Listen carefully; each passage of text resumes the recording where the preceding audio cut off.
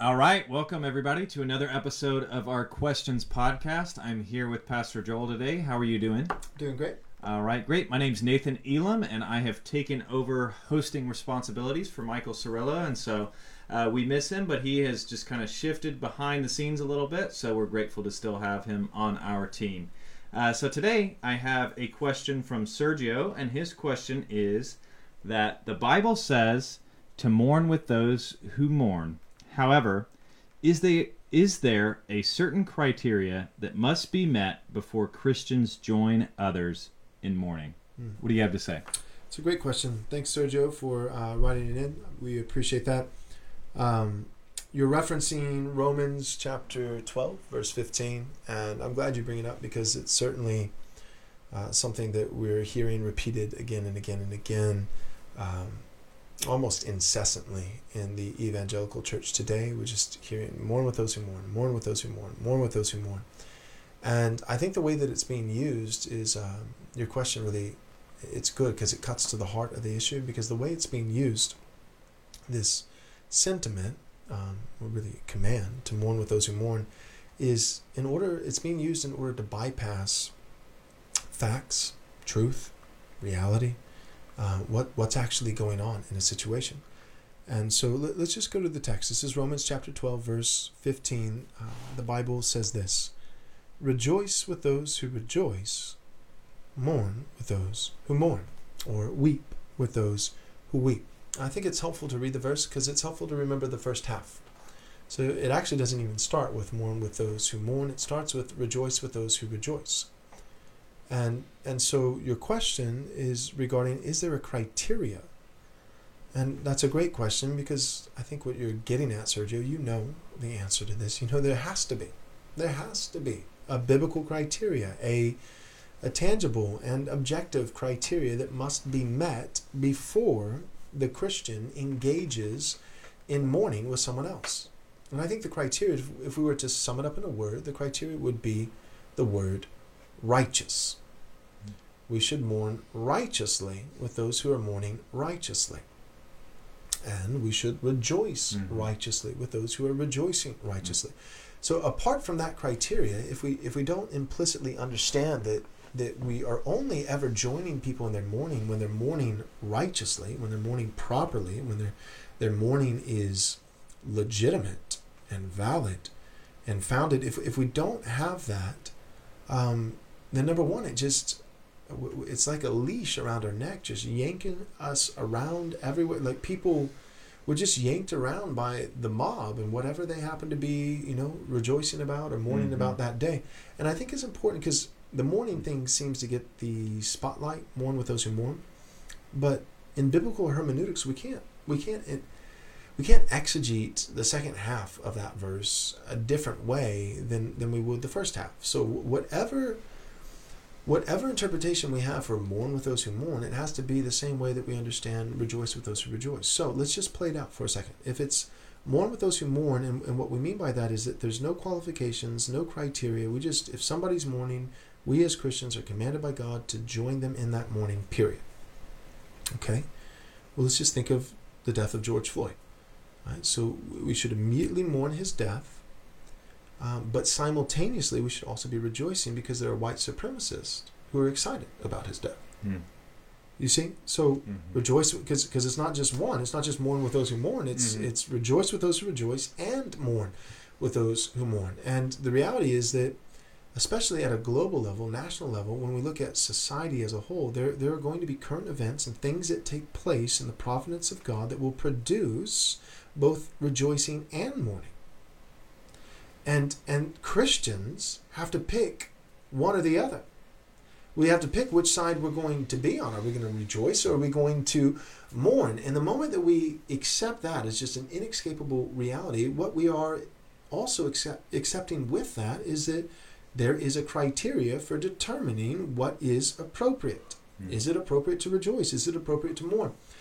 Another thing that I think is helpful in this is just we could say, we rejoice, we should rejoice righteously with those who are rejoicing righteously. Or we should mourn righteously with those who are mourning righteously. Or another way that we could say it is we could just say we should rejoice in love, or we should mourn in love. And I like the word love because we have an entire chapter of the Bible that defines for us love, namely 1 Corinthians 13. And if we go to 1 Corinthians 13 and we look at all the different aspects of true biblical love as God defines love according to God.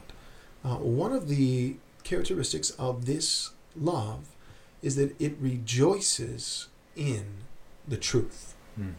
So it never rejoices in that which is perverse. It never rejoices in that which is false. It doesn't rejoice in false narratives. It doesn't rejoice in false witnesses. It doesn't rejoice in rioting and looting and burning down businesses. It doesn't rejoice in a police officer pinning a man to the pavement for 9 minutes with his knee and unjustly ending his life. It doesn't rejoice with any of that on either side. It doesn't rejoice with the injustices that were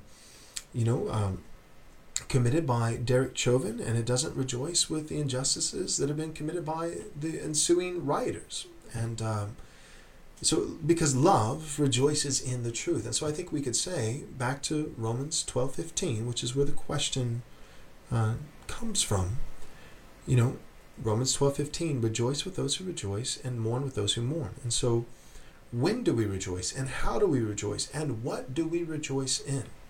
The truth. Love, right? Being like God, being Christ-like. God is love. And so as we seek to be like God, who is love, we seek to be like his Son, sanctified and formed more and more into the image of Christ. As we seek to be like God, we should rejoice in what he rejoices in. God, who is love, rejoices in the truth. And if we take that, we have to have the same biblical hermeneutics for the first half of the verse as the second. So rejoice in the truth, mourn in the truth. And so when someone is mourning, one of the first questions we should ask is this, they're mourning something, right? They have a statement, they have a narrative, they have some kind of, there's something that they're mourning, but one of the first things we have to ask is that true? Did that actually happen? And then we also have to say, like, even if it's true and actually happened, is mourning the right response? Is that, so for instance, like, if Roe versus Wade got overturned in our nation, we abolished abortion, and we made abortion a crime in our nation, there would be millions of people mourning. So as Christians, mourn with those who mourn. No questions asked. If you're cross-examining their narrative and asking them, but is that actually true? Then you're being insensitive and you're not obeying God's commands. And more, that's crazy. That's crazy. If our nation decided we're going to stop murdering 1 million babies a year legally, a lot of people would be sad about that. Why? Because they're wicked. They rejoice in wickedness and they mourn righteousness. And that's what Isaiah speaks about. Woe to those who call good evil and evil good. And so when a person's heart is in rebellion towards God, they rejoice in that which God hates, and they mourn that which God actually rejoices in, that which God actually loves. And so there would be many in our nation who would be mourning the loss of their legal right to murder their own children in the womb, and we should not even consider mourning with them, because they're mourning wickedly. They're not mourning righteously. So rejoice with those who rejoice, mourn with those who mourn. And I think the implicit criteria is righteously. Righteously mourn with those who are righteously mourning, and righteously rejoice with those who are righteously rejoicing. So when someone comes to you with an account of something that happened that is tragic on the whole, if it happens to be true, I don't think that the Bible says that we immediately have to start mourning with them. I think what the Bible says is that we need to be as sensitive as possible, but we do need to substantiate that person's story. We need to make sure that what they're mourning is some kind of something that actually occurred, it's actually true. And then once we've established that it's true, it actually occurred, we also have to establish, is it proper to mourn this? So the thing that you're concerned about, did it actually happen? And then secondly, if it happened, is it actually something that the Christian, someone who's striving to be righteous, should be mourning over? And so I think those are two criteria that we look at. Like, is it true? And is it mournable? Is it rejoiceable? Is it, is it true? And is it worth the Christian mourning? Is it worth the Christian rejoicing? It's worth the Christian rejoicing so long as it's worth God rejoicing. And it's worth the Christian mourning so long as it's worth God mourning. But we need to know, we need to substantiate and establish, did it actually happen? And then second, we need to determine, although this person is mourning, should the Christian mourn? Is God mourning? I'll end with this. Mourn with those who mourn, rejoice with those who rejoice, mourn with those who mourn. Before we seek to apply this in our endeavor to obey the second greatest commandment, that is loving our neighbor, perhaps we should apply this in our endeavor to obey the greatest commandment, which is our endeavor to love God. The first person that we should seek to rejoice with when they're rejoicing and mourn with when they mourn is God. Great. Well, thank you so much, Pastor Joel. I appreciate that. And in light of the last word that he just had, I'm reminded of Romans 5, I believe, that says, we rejoice in the hope of the glory of God. And so we're so thankful for that truth that we see in God's word, and that first and foremost we should rejoice for what God rejoices in and mourn for what God mourns for. And so thank you for tuning in to another episode of Questions. Like us on Apple Podcasts, Spotify, YouTube, etc. And we look forward to having you guys tune in next time. All right, thanks so much. God bless. As a special thank you for your gift of any amount, we'll be happy to send you a free digital book from our store. To access this offer, visit rightresponseministries.com/offer. We highly recommend Pastor Joel's book, Am I Truly Saved? If you or someone you know has wrestled with doubts about the love of God, this would be a great resource. As a reminder, to get this offer, go to rightresponseministries.com/offer. And thank you for your generous support.